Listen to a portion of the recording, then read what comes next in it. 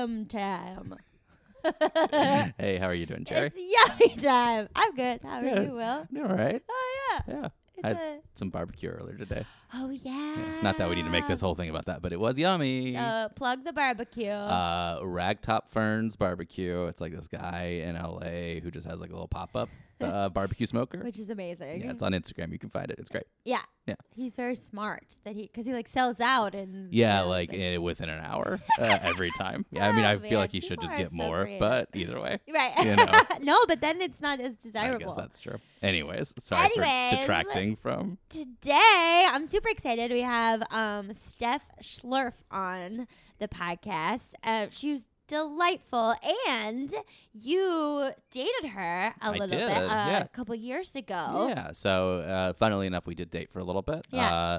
And then years later, there's these algorithms on online dating apps, sometimes on Hinge specifically, that'll be like, hey, we think you two would be super compatible. Right. You should meet. Yeah. And it suggested that for the two of us. I didn't know that it was that specific. Yeah, it wasn't just like you run across it. It was like, we think you guys should talk.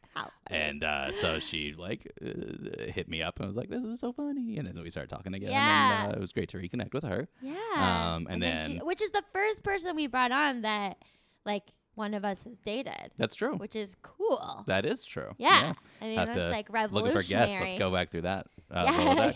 Yeah. All of our exes, watch out. Season 2. And so yeah, we started chatting, and I mentioned this podcast, and she listened, and she really liked it, and was like, because who wouldn't? Of course. If you're listening, you probably like it too.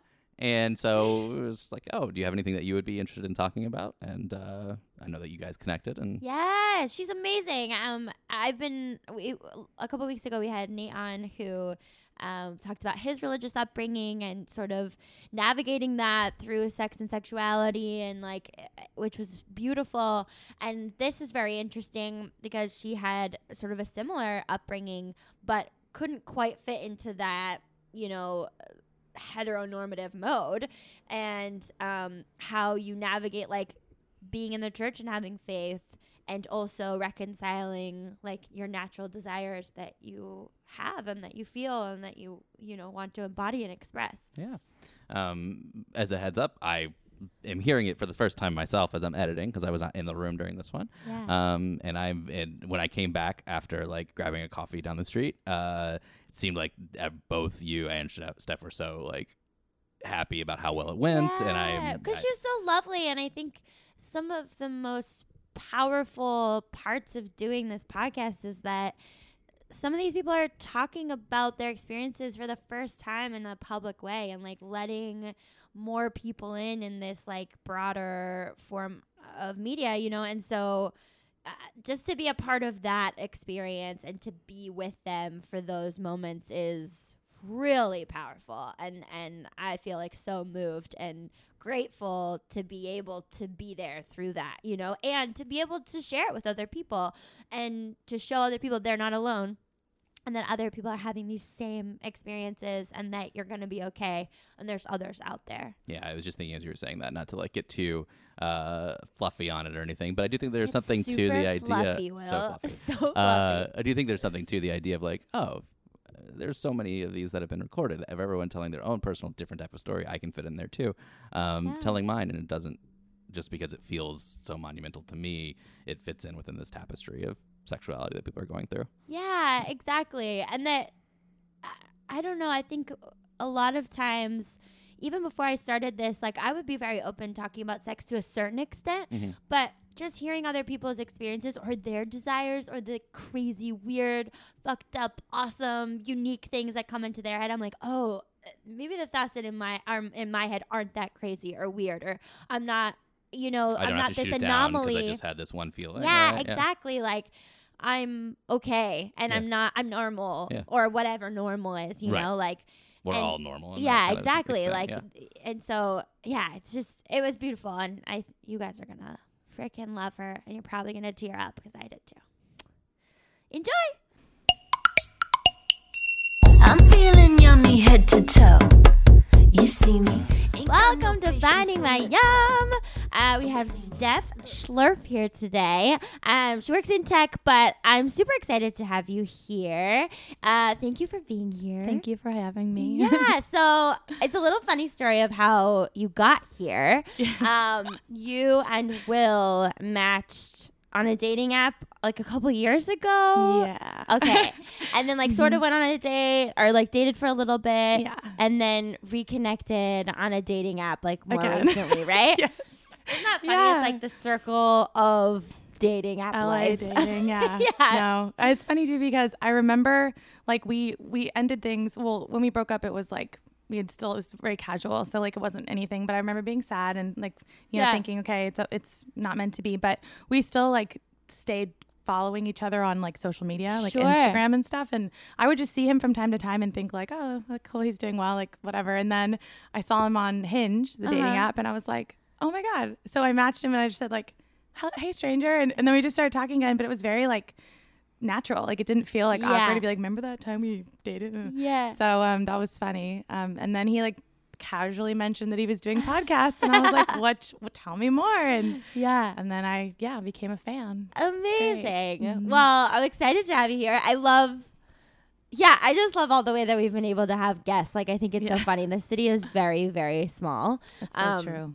Yeah, but I'm mostly excited here just to have you here today because of who you are and like what you're bringing. Because I've been talking to a lot of men who who are like bisexual and interested, and pansexual and interested in both genders or like all genders and expressions and sexuality. And I just had a friend on who spoke about their religious upbringing, and you bring both to the table. I do. Yeah. And so I'd love to just launch right in. You're from the Inland Empire, you said, in California. Yes, I am. I grew up in a kind of a bubble. It was just like a sweet little town, but it also we're known for like a maximum security prison on the other side of town. Cool. So it's kind of hilarious the because nicest thing to be known about. right, like we're super. Always felt so safe at home because I think because of my family, my mom and dad, but also knowing that like it was very casual to like play soccer next to a prison, like it wasn't a big deal. Yeah, totally. But yeah, I grew up there. I when I got older, I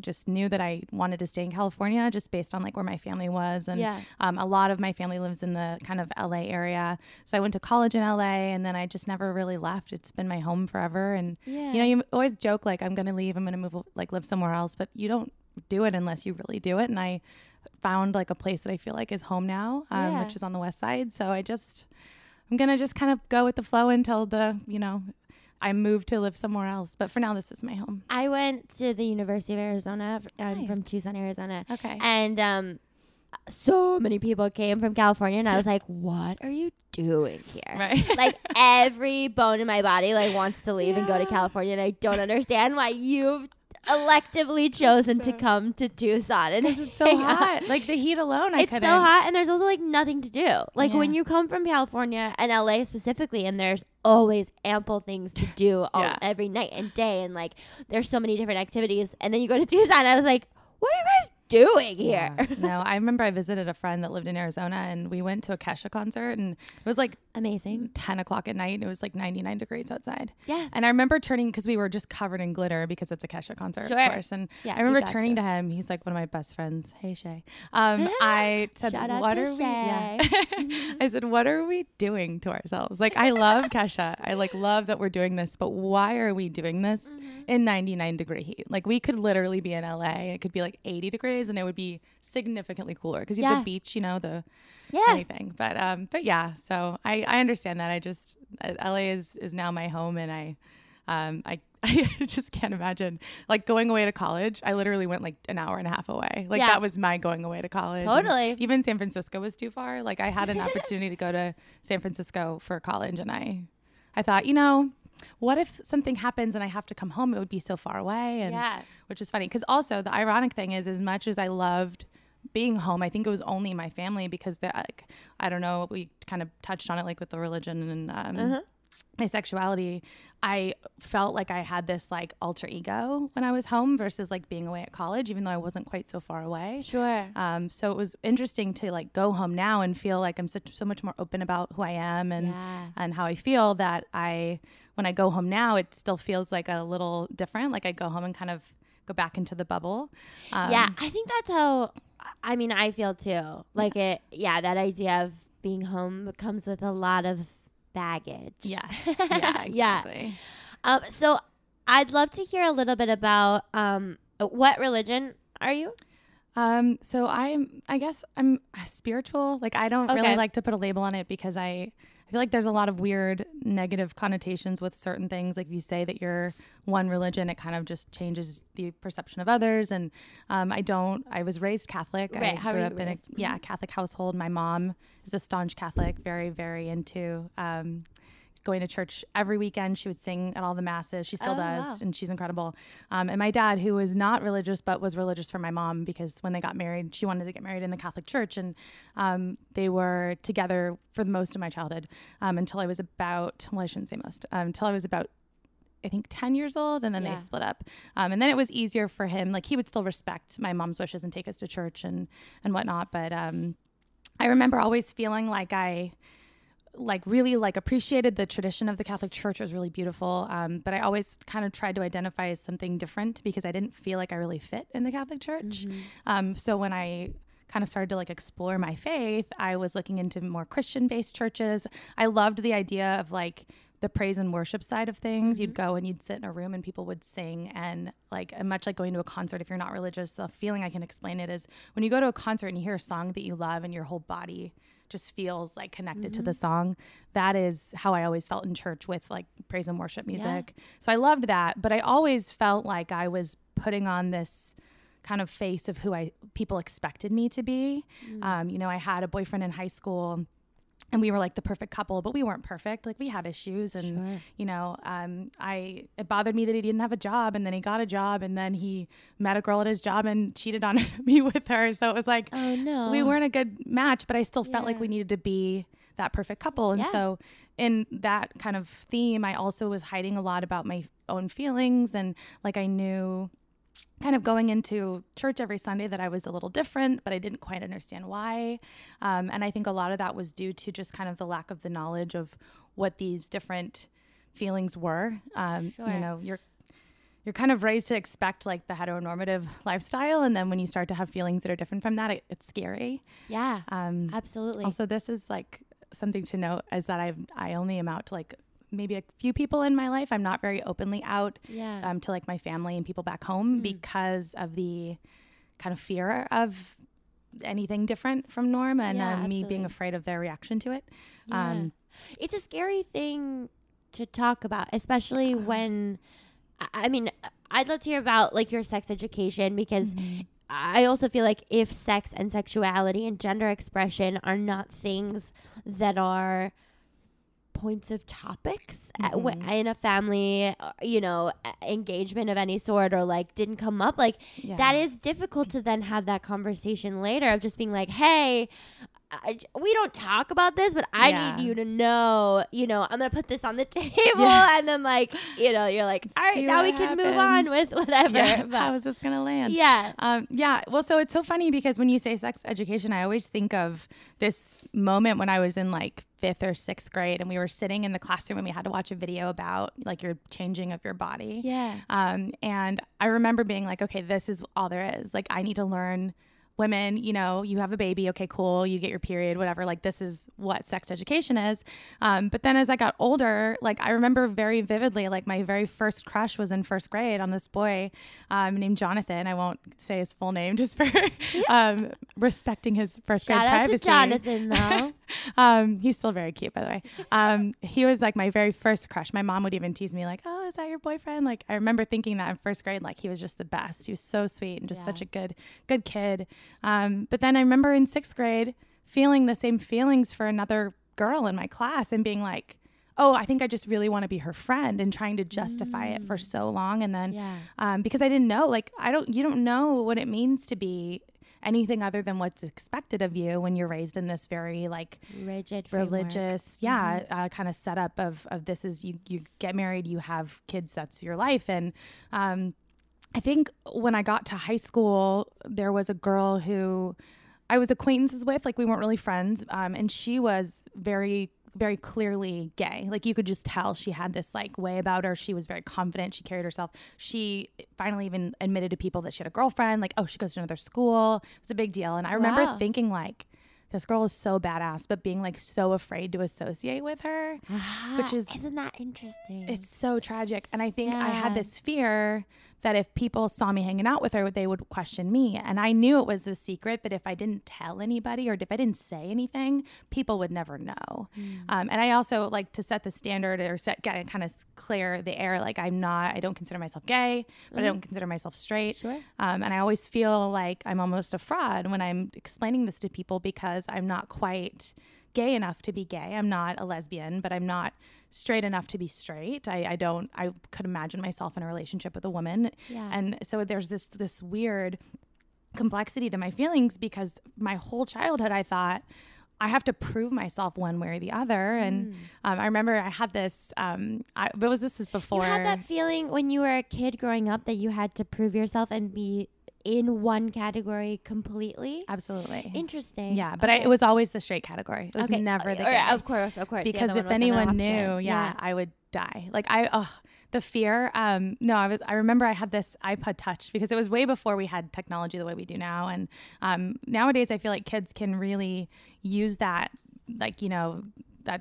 phone or whatever they have to kind of explore what they're looking for to understand what they're feeling. Yeah. You can even get therapy online, which is amazing to me. And you text about it. Yeah. So it's just like this incredible like change that the world has had. But back when I was, 12 or 13, I was Googling like, what does it mean if you like girls sometimes, but mostly boys? I rember trying to like even convince Google that I was like super straight and that there wasn't, Yeah, that's powerful. That's so, out of curiosity, like what did you think the consequence would be? Or like, what was the message or the fear on the other side?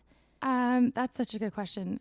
I think there were a lot of things. I remember thinking that I would lose like a lot of the love in my life, not my family immediately, like my mom and my dad. I think I always knew that they would love me no matter what. I would hope. Right. But I think I was worried that I would become that kid.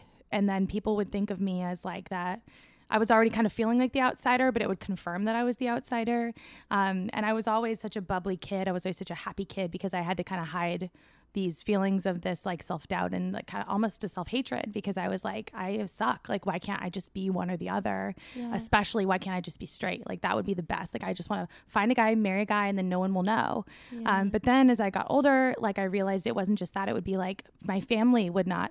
I have an aunt who's a nun, and I can tell, I know she loves me, but like a part of me thinks like if I were to say to her, like, I'm going to marry a woman, it would just change her whole perspective of me. And there was a joke about the family party we went to recently where she said, make sure you're not giving the cow, or don't give the milk away for free with the cow. Someone has to buy the cow, kind of implying like you have to get married before you have sex, which totally respect. Anyone can have their own opinions about that. But I made the joke like, well, what if I want the milk? Like, I shouldn't have to buy the cow if I want the milk. Yeah. And the look on her face was just not what I anticipated. And I said, it's feminism.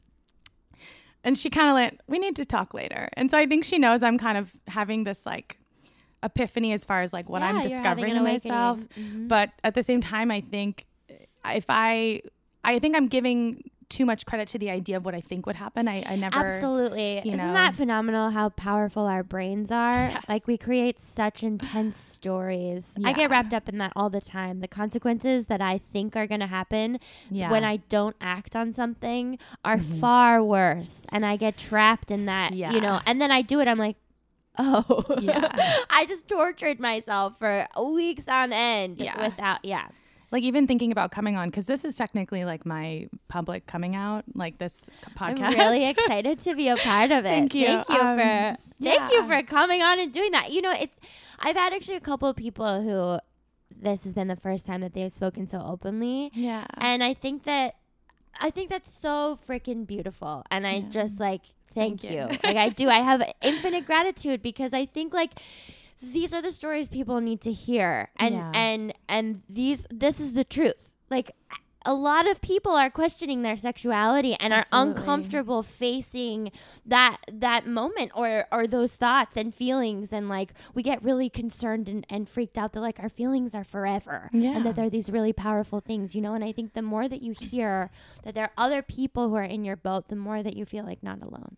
Yeah, And that's important. And that's really beautiful, because you think about the fact that you're, you know, going through life and you come into life alone, you leave this world alone. Yeah. But that's not true in the way that you can choose to live. Like a lot of my friends that, you know, are out and openly gay are very, you know, proud, and their families came around or didn't. But either way, like they've kind of created their own family in the world that they live in currently. So like in Los Angeles, you know, it's a lot easier to kind of be more open and comfortable. Absolutely. We are in a really gracious environment that allows for a lot of, So it's great because you kind of create your own family if the people that you are related to by blood aren't very accepting. But I always felt like I could never, even if I was out and open and everyone hated me, I would still feel so bummed that I was like missing out on the opportunity to have my family in my life, because, you know, my mom is a huge family. She's one of 16 children. Whoa. Yeah. Like a huge family.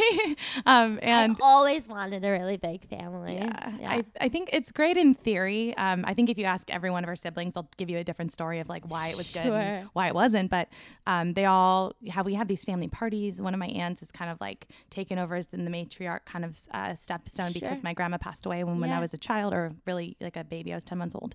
And I go to her house for like a lot of events, and she's kind of, you know, given this huge family party. And I remember very vividly as maybe like a high schooler, I think I was like 14 or 15, we were at some family party, and I remember looking around and seeing everything and thinking to myself, like, this is what I will lose if I decide to just talk about the fact that I'm feeling this way. And it was really hard. Oh, that's so severe. That's terrifying. It's tragic. Like no one should ever feel like their love and their family is conditional, you know? And absolutely. it got, sorry. No, absolutely. It's like really raw to like realize that and think like there are people in my family that love me so much, and yet they potentially could just turn their back if they knew that I was even attracted to a woman. And it was so tragic. And there were some people that I couldn't hide it from, because I knew that if I was not honest with myself and with them, I would be constantly feeling like a fraud. And the funny thing is I have a cousin who asked my sister, you know, how come Steph never dates women openly if she's saying she's bi? And part of it was this kind of fear that if I, you know, told people, it would be one thing, right? Thank you. It would be one thing to tell people like, yeah, I'm bi, and then they react away. But everyone can say that they're okay with it until you bring someone to a family party or something. Sure. And then suddenly it's real. Different type of, It's a different type of acceptance. It's, you know, it's a different process. And so part of me thought, okay, well, I can say it, but then I never have to really prove it, because if I do end up dating a woman, everyone's going to turn their back on me anyway, so it'll be fine. And I had to go through this process of like justifying these feelings and then feeling terrible because, you know, I have a godson and I love him so much, but his family's very religious, and I could think like I didn't ever wanted to jeopardize the relationship I have with him because my happiness, you know, is conditional, and I could date someone else. I could move on. I could find someone else. But then I knew like if I had found my person, because my ultimate goal in life, I think everyone's ultimate goal is to find their person, you know? Yeah. And so do you believe partnership, regardless of the gender, you're looking for the person and you want to have like a monogamous marriage relationship? Absolutely. Okay. Yeah. I think I remember being as a kid, like watching all these movies of like finding, you know, your partner, like the romantic comedies, all absolutely. that, you know, rom-com. Yeah, I grew up with those too. Yeah. And they, like, when we were growing up, they were very heteronormative. Like there was no other option. Yeah. There was like maybe the one token gay person or the token person of color, right? Yeah. Like that's sort of how they were operating. It was all white people who were heteronormative. Yeah. And then it was the like other. Like My Best Friend's Wedding. I love that movie. And even to this day, it's like one of my love that favorite movies. But you're the scum on the whatever, the algae. Yeah. I don't even know. I'm butchering the line, but it's the best. We can go back and Google it later. Yeah. The end, I remember watching that movie and loving it and thinking like I was so bummed that Julia Roberts didn't get the guy at the end. Yeah. But thinking that Cameron Diaz had never really done anything wrong and that she kind of deserved happiness too. And so as I got older, I started to understand that. But the part that always stuck with me was her best friend in that movie is a gay man. But it's never explicitly like, they don't say like, this is my gay friend. Like Rupert, he's just kind of, he has this way about him. He acts in a very like flamboyant way. And then at the end of the movie, there's this part where she's at the wedding and she's sitting and eating cake and he calls her and she's got her old school flip phone and she answers it and he says, you know, I see you from, or a man sees you from the costume and picks you up and gets you to dance or whatever. And she's like, what? And he's there and he comes in and kind of like saves her. Yeah. And so it was weird because I remember as a kid thinking like, oh, well, they're going to date now. Cause that was how I was conditioned. Right? Totally. And it never even occurred to me until I think I was in high school when I rewatched it with one of my girlfriends and she's like, oh my God, that's so funny that he has like, girlfriend meaning like a friend. Yeah. It's so funny that she has a gay friend who like swooped in and saved the day. And I was like, oh my God, I'm so stupid. Like it was like I forgot that he was gay and that was just gonna not matter anymore and that she was gonna have a person. And so I realized my idea of like a person is love from any person. Yeah. Not to say that I'm like sexually attracted to everybody, obviously. Sure. Like, you know, you go through, I went on a date with a girl I met online. You did? I did because I finally just accepted that I needed to try. Was it the first one? A first official one, yeah. Is this recently? This is like a year-ish ago. Oh my God. That's huge. I know. It was a big deal. And she was very sweet. And I think we got along. We had great chemistry. Yeah. And, but I went with this idea of like, I got to do this for myself. Like I even told her, I said, you know, this is my kind of situation. And she was like, well, I'm gay, but I'm not really out to my family. This is kind of like my first time. And she was very sweet. Cool. But instantly I thought, oh, this is like, she's a great friend and I could feel it. Yeah. And I got so mad at myself because I thought, okay, I finally have a chance to like date a girl and I'm like friend zoning her. And I didn't know if it was like my insecurity or if I just genuinely thought she'd be a good friend. But I texted her and I said, look, this is how I feel. I'm sorry. And just kind of ended it. And I think she was surprised because we had a great time, but it wasn't, the chemistry was very friendly. Yeah. So she even asked, like, would I do anything wrong? And I told her, like, I'm sorry. It's just I'm dealing with a lot of my own shit. But also, are we allowed to curse on this? Fuck yeah. Yeah. Okay, yeah, I just said, you know, you're great. There's nothing wrong with you. It's not you, it's me kind of thing. It's a journey. But it's exactly. I'm figuring it out. And then I remember being so mad at myself. I actually posted about this on. I'm really active in the bisexual subreddit of Reddit. Oh, cool. Because I feel like those people. I have some friends that are Reddit. There's like a Reddit person. Yeah. I'm not a Reddit person, but I understand. Yeah, like some people are just like not into it. I remember I had an ex-boyfriend in college who showed it to me and I was like, this is the dumbest thing ever. And then I loved it. And I like have the app on my phone. I check it often. And cause I like there's a news aspect of it too. So it's kind of like a worldly app. I just check in. But there was I found the bisexual subreddit and I remember thinking like, okay, I'm going to like learn. Because I told you like as a kid, I didn't really know anything it meant. I just kind of knew that I was like weird. I wasn't. Yeah. So can I put a little pin in that for a second? Because I'd like to circle back around to the sex education. So you got like an anatomical. Yeah. To some degree. Yeah. I understood that women had periods and boys get erections. And then it was like a video they put on for all of us and like sitting there looking around at my classmates and being like, this is so awkward. Okay. And like a sperm, it fertilizes an egg and that's how a baby's made. Yes. And like, okay. Yeah. Did they talk about like, I guess I'm actually not as familiar because I know that there are more progressive churches, but Catholic, I mean, was there an explicit women and men are together and that's what it is supposed to be? Like, was that explicitly said or was that like a predominant message that was given? Yeah, I think just the impression, like you'd go to church every Sunday, you'd see families, you'd see the mom, the dad, the kids. Okay. I don't even think I knew, like, there wasn't even space for anything else. No. And I don't think it was intended to be exclusive. I think it was mainly just the people that went to that church were that way. Yeah. Because I never remember seeing people be, you know, homophobic, at least as a kid. Sure. But interestingly, as I got older, I remember there were a couple people I knew from church who kind of stopped going, and I never really asked why. And then I find out one of them is actually transgender, and he now goes to a Christian church in LA because he found a church that he felt was more quote unquote accepting. Sure. And obviously there are a lot of qualms a lot of anger towards the way that the Catholic Church has looked at and kind of accepted the gay community, because there hasn't been a lot of acceptance. And I think even recently the Pope has kind of made some strides to kind of move towards understanding that like you can be a religious person who's also gay or have these kind of open ideals of sexuality. But my upbringing, my family, everyone is very like, this is black and white. You are a Catholic and you follow these rules. There are these traditions. It's very much an understanding of this is the way we do things. Did you have like in terms of sexual exploration, even with men, when you were growing up, then was that like, what were you of the mindset of I'm going to wait until marriage? Was that like a big thing in your house? Yeah, I even had a promise ring with my boyfriend in high school. Oh wow! Okay. Yeah. I think it was so funny because I remember there was a lot of shame when it came to thinking about sexuality outside of marriage. Like any sexual activity outside of marriage was not okay. Right. Did you talk about sex with your parents? So yes and no. Okay. My dad we had a little awkward conversation once because I remember my boyfriend and we were very adamant that everyone knew that we were waiting to have sex till marriage. It was like a big thing we had. He gave me a promise ring with my gemstone in it. Like we were very much, we dated for 1.5 years, but I thought I was going to marry that guy. Like it felt very right to me. But again, it was the thing.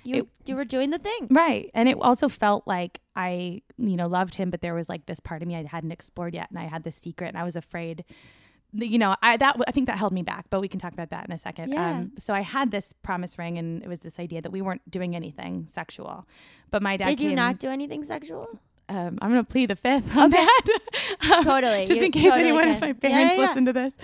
Sorry, Mom and Dad. No, but I did respect the boundaries that my parents said, because I knew that if I set a bad example for my siblings, or if I did, if I pushed the envelope for them with this, maybe they would pull back on other things. And I didn't think it was worth it to me to risk messing up my relationship with my parents by like getting caught having sex in my bedroom. Sure. And it wasn't important to me. Sex was never really important to me the way it was to other people. And that was also why I felt like I was broken, like mentally. I remember thinking that there was a lot of shame around sex if you had it before you were married. Like there were people in my family who had babies out of wedlock, and we didn't talk about it. Like these people were my family, and it was just a thing you just don't talk about. And it just made no sense to me. They made a beautiful baby, like just let it go. But that was how they were raised. That was their understanding of religion. And my dad's side of the family was a lot smaller. So I was very much thrust into my mom's side of the family. Growing up, it was always about them, and kind of seeing them at family Christmases and things like that, which I'm not upset about. I love the way I was raised and the people that I had, but I think I just didn't feel like I had an outlet to talk about my true feelings until I felt comfortable enough to bring them to people like my mom. I think if I had gone to her at 12 or 13 and said, I think I might be gay, she would have been like, okay, let's talk about it. But I couldn't even say the words. I didn't even come out openly until I was 25, and I did not tell my mom until I was 25. And I'm 29. I'll be 30 in February, and it was crazy to me to think that I had these feelings for the majority of my life, but I could never explain them. But when did you find the term? Because you said like you didn't quite feel like you were gay or straight. Yeah. So when did you become aware of a term, bisexual or otherwise, that really like encapsulated your sexuality, or you felt more was like where you identified? I don't know, because I remember hearing someone say, so the earliest memory I have of someone saying the word bisexual, which is so weird to me because I know I heard it before this, but this is just like my memory that sticks with me. I went to this club and we were dancing, and it was like a gay club. So there were all these men on the floor, and it was like the thing to do in college. All these like, super heteronormative girls would go to these bars and just dance with these gay men because it was a safety thing. Like, of course. And most of the time they were okay with it. I think I went to a couple other like main bars that were very like, this is a gay bar. Like you don't need to be here. But they were really open, especially like LA area. And I remember dancing with this guy and we were having so much fun. And I turned around and I was like, I love you. Like, you're so fun. And he was like, well, actually, like I'm bi. Oh. And I went, excuse me? And he was like, oh, I'm bisexual. Like, I think you're really cute. And I was like, I remember being like, what the fuck? Like, who is this? You're no, like, and I like felt like this weird, like, who are you? Like, I don't even know you anymore. And it like changed. So then I went home and I thought about it a lot. And I remember thinking like, that's a thing people can be. And like, was that me? And I didn't associate myself with the word. I didn't understand it. I remember like, I researched it. How old were you? I think I was like 19. Mm-hmm. I couldn't drink yet. So we were going to clubs. We weren't going to bars. Sure. And I was never really like a big partier before that. I never drank in high school. I was like that. I was literally like the Mary Sue of my high school. Like Me too. was like proud of the fact I wasn't having sex with my boyfriend, and like everyone should be like Did you guys inspired by kiss? me. Oh yeah. Okay. We definitely made out, and it was very hard for us to not. It was very hard for us to not have sex, if you let me put it that way. And his mom was the same way as my parents, like, you know, door open. But she also trusted us. So like if we went out, we were like out to dinner, she wasn't like checking in on us. She like knew we could, you know. I remember one time we were at a park near my house and this cop knocked on the window because we were just sitting and talking, but it was like warm, so the windows had gotten a little foggy, and he rolled down the window, and Steven was my boyfriend at the time, said to the cop, like, we weren't doing anything, she's a promise ring. And he was like, I was like, okay, well, you can't loiter in this park, so you have to go. Doesn't matter. Yeah. So I just like had this understanding of like who I was as like this, like, you know, perfect virginal person. And then I think That's so funny. So I'm Jewish, but I was that way. Yeah. And I didn't even have like a boyfriend or relationships because like every guy that I sort of liked, I would immediately be like, no, you're not, I don't like you. You don't fall like within these standards that I have.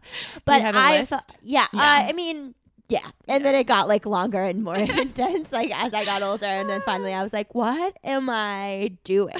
But I felt very similarly because of like the media that I had seen and sort of my conception of how my mom was and like how she moved through the world. And I was like, oh, I have to be like this perfect sort of person. And I think a lot of that was like my interpretation. I don't necessarily think that was her. Like I think she was doing her best to sort of protect me from the world. But yeah, I mean, I wonder because like I think I've had to go through a ton of just reevaluating.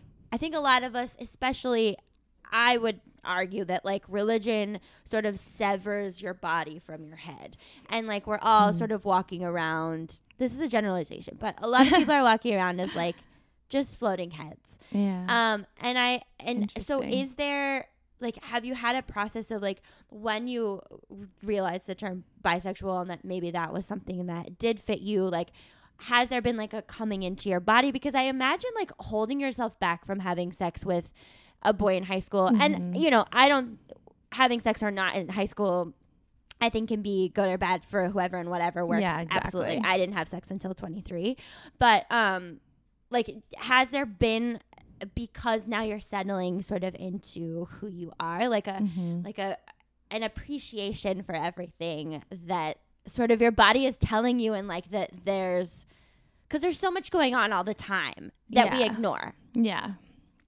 I think it's so hard. I remember thinking I needed like sexuality and sex and everything was something almost not the enemy, but almost something you just didn't really address. And I think it was mainly because I knew I was not married.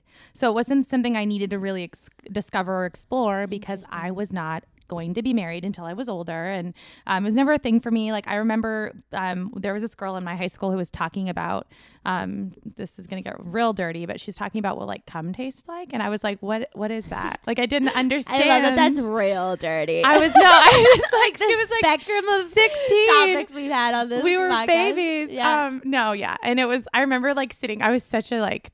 Oh my God, I was like so not in that realm of thought. Like she was out like going to parties and drinking and that was her thing. I'm not trying to say that I was judging her. I mean, maybe at the time I was because I was a little asshole, but I remember thinking like I didn't even know what that word meant. I would go home, someone would say something at school about something, and my thing was to go home and Google it. Like, what does this mean? I would like write things down, right? Because to me it was about education. Like I want to learn about things and know, so the next time that comes up I can be like, I know what that is, and like explain it. Cool.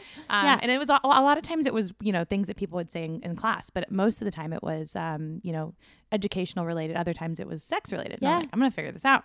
And I think I remember like shutting down that side of me very early on, mainly because I didn't want to accept my feelings towards that girl I had a crush on in 6th grade, or anything. And I remember in high school, I was like almost afraid to make new friends because I was afraid I would feel that way again. Like, what if I met a girl and because I went to an all-girls Catholic high school, like, and it was it was scary. That is scary. But I also remember thinking like I needed to understand it for other people's sake. Because if someone, if a friend came to me and said I'm feeling this way, or maybe I'm pregnant, or what if I didn't understand how that felt and I needed to like talk it out. And so I just interesting lens though. Like that's a cool sort of protective way of being like, but I gotta know about it. And so that I can support other people. Right. But I also felt like I needed in this weird way, I had to kind of choose between like exploring and discovering my sexuality overall, not just in a straight or gay way, but also, to understand sexuality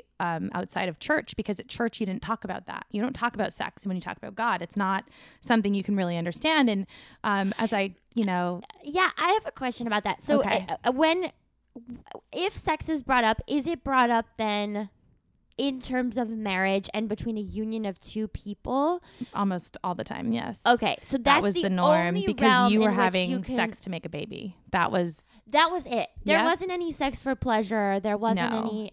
And I even remember thinking like, one of my cousins was getting married. I think I was like 10 or 11. And she was like, she was so giddy because she was so excited to be married. And one of my other cousins had made a joke like, because you guys are just getting married so you can have sex. And I remember thinking like, well, isn't that what people do? Like, that's not a joke. Like, that's the thing. Yeah. But it was so funny because I had to I think I just consciously made the choice. I'm separating religion and sex. You can either be this person or you can be the religious person you've always been. And a lot of time, like, especially in college, I just shut down. I didn't go to church anymore. I stopped talking about God because I remember like trying to join, like, we had these things called CLC groups, which were like these like kind of like small circles where you could just talk about your faith. Everyone that I knew was in one because I went to a Catholic college. So it was like a big deal. I stayed doubled down. Christian school for most of my life, starting from 7th grade to college. And I remember thinking I'm going to try to join and like looking for an excuse to be like, oh, this isn't for me. And they were like, we don't have one open. You're just going to have to wait a couple weeks and we'll call you. And they never called me. So I was like, well, that's God's way of saying I don't fit. And I constantly felt like I was being punished. God is punishing me because of this or that or whatever. Or like, I even like the idea of like masturbation was like something you didn't do. Like you just don't talk about it. That's that. And I also felt that way. I did it. And then I had all this shame around it. Yes. Cause I was like a super sexual kid, but I didn't like, but I was like, but I was like, oh, this is bad. I'm not supposed to be doing this. Like I'm not supposed to. And I don't actually even know where I got that from. Which is interesting because I didn't have like I don't know where that message was from, but I've had so much shame around masturbation. I think it's almost like instilled. I don't know. I don't want to say this as like a sexist thing, but I think that it's almost instilled in women not to do it because even female pleasure is not important, not acceptable. Yeah, and even in like movies, you'd see guys like masturbating as a joke, and they get caught, and it was funny, but it was like that's okay that they're doing that because they're teenage boys. Yeah. But if it was a girl, it was like a whole different thing. And I think at that point when I think I was maybe like 15 or 16, and I was like in the youth group. And I was really involved, but I always felt like I was a fraud. And by the time I was 18, I went to college, and then I just stopped going to church because I felt like I had to choose. Like God would not love me as this person who was exploring her sexuality with men or women. I had to understand that, I needed to choose. And so I chose to do what made me happy because I didn't want to think that there was a man in the sky being like, you're a fuck up and you're a failure. I just shut that part of me down. And the weird thing is like I have so many amazing conversations with my mom. My mom is an incredible person. She's very Catholic, very just so strong in her faith, but she never ever, oh God, I'm gonna get emotional again. She never ever made me feel like I was a failure in any capacity. So when I told her, we were sitting on my childhood bedroom, and I told her, I think I might have some feelings that aren't straight. And I remember her looking at me like, that's it? Like, that's what's been holding you back all these years? Aww. Like, don't let that be the thing that stops you. Like, I love you. And I thought to myself, okay, well, if my mom can love me, like God should love me. Like, come on, like how can this person who created me, make me feel guilty for things I can't control? Like, I could, I could shut up. I could stop talking about it. I could keep it all inside forever. You hear these stories of people who, were in the 60s and the 70s who got married because that's what they had to do. And then now they're these, 70-year-old men or women who just never explored that side of them. Because that's the whole plot of Grace and Frankie. Yeah, exactly. So I think once I got older and my mom had my back and loved me, she said, I love you no matter what. And I remember thinking like I was so scared of the backlash on her. That's like, oh my beautiful. God. Yeah. I know how I had a conversation with her yesterday. I told her about the podcast. I kind of warned her because I didn't want it. If this is going to be on, you know, social media, someone's going to see it. Someone's bound to see it and someone's bound to say something to her, like to the, you know, effect of, oh, you know, your daughter, you did this, or, you know, your daughter's a screw up. And she's never made me feel that way, but I know that other people will try to make her feel that way so that she would in turn make me feel bad, but she won't because she's her own person and she knows how God works. And that was always my fear, is that if I came out and then God hated me, everyone else would have an excuse to hate me too. Oh, and that, like, you know, that they call it the Catholic guilt when it comes to like sex and stuff. But absolutely, I felt it even in like Christianity. Like I remember trying to find Christian churches in LA just in general to find something where I fit, because I found one in particular. It's a really big, well-known church. A lot of people on Instagram go there. So I don't want to name it for that reason, but I remember being there and just, I had like this breakdown one night because I was just feeling like so sad and just like lost, and I had lost my job and I was just like in a really tough place, and they were so kind to me. And I was like, wow, this is what I've been looking for. But then I remember the same pastor a couple weeks later bringing up the fact that I was bisexual. And I was like, I love that this church is so accepting of everybody. And it was like a door slammed in my face. Like he just stopped being receptive. I saw him again, like a couple Sundays later, and he just totally just like, he nodded at me and walked away. Whereas, you know, 2 weeks prior, he'd come up to me and give me a hug and, how are you, Steph? And so I was like, oh, I see, this is a facade. Like even the people who are accepting aren't. And it broke my heart, and I just stopped going. And again, I felt, again, as an adult, I had to choose God or, you know, being myself. And the craziest thing is that I know now that like if I could go outside, I could meet someone on the street as I'm leaving this podcast, and it could be my person, and it could be a man, and I could marry and have a, you know, a very standard straight relationship, and that would be that. But I also know that I would always think to myself, like, what if there's someone in my family? What if there's someone that is going to hear this and they need to know that, like, they have to be honest about it? Because if you don't accept that side of you, there's always going to be a part of you that just, like, hates yourself. Yeah. And that sucks. Like, you should never feel that way. No. So that was, like, my thought. I knew coming into this that, like, I'm going to have a lot of people, like, my family's big and we're all on social media. People are going to know now. It's not going to be my secret. It was, for so many years, it was my deepest, darkest secret. That like there was a chance I could like girls too, and it scared the shit out of me. And I remember hiding it in my iPod Touch. I would clear my history. Anything I Googled about it, I would clear my history. You know, just making sure that if someone saw it, they would think I was just this wholesome person that I pretended to be. And now I think if I could just be like, I don't know, I want to say like a beacon of light, but like just be like an influence for someone who's like, I'm just going to, you know, if I'm bi, but I'm just going to date a man, no one will ever know. Or if I'm bi and I just date a woman, no one will ever know. And I listened to one of the podcasts you had with one of the guys that is bisexual, because I just was like driving and I thought, oh, I can finally like, you know, catch up on my podcasts. And the confidence he had and how he spoke. I remember thinking like, oh, if I could have half of that, like I'm going to just go on this podcast and, you know, be emotional and talk about how hard it was for me. But also now I'm almost 30. I'm so confident and happy, and I like love who I've become, and I know that God loves who I've become. And I know that's what I was going to ask. Have you found a way to incorporate God back into your life in a way that feels loving and supportive? Definitely. I don't go to church enough. I think I do need to. I think the excuse I use my work as an excuse for everything. I don't date because I travel a lot. Yeah, exactly. My family, oh, do you have a boyfriend? I'm like, oh no, I'm just traveling so much for work right now. But really it's just like, I don't want to think about it. But I use that for other things. Like I don't go to the gym as much as I used to because I travel, and I don't go to church every Sunday because often I will be at, you know, a sports arena doing live support that day. And so it's so easy to find excuses. And I think that, you know, I have a cousin of mine on my dad's side who just recently, you know, discovered her faith. She wasn't raised Christian, but she just kind of started asking questions and finding the answers she wanted. And I love that she's like been so inclusive of me, and she like invited me to her church, and she knows like it's not a secret. And I'm like, I'm not the weird bi cousin. Like I'm just her cousin coming with her to church. And that like is what I've needed. Like that is so incredible. So to have that from one side, I'm like, okay, one down, like one to go, you know? And I talk to God a lot. You do. Mm-hmm. Because I think it's so funny.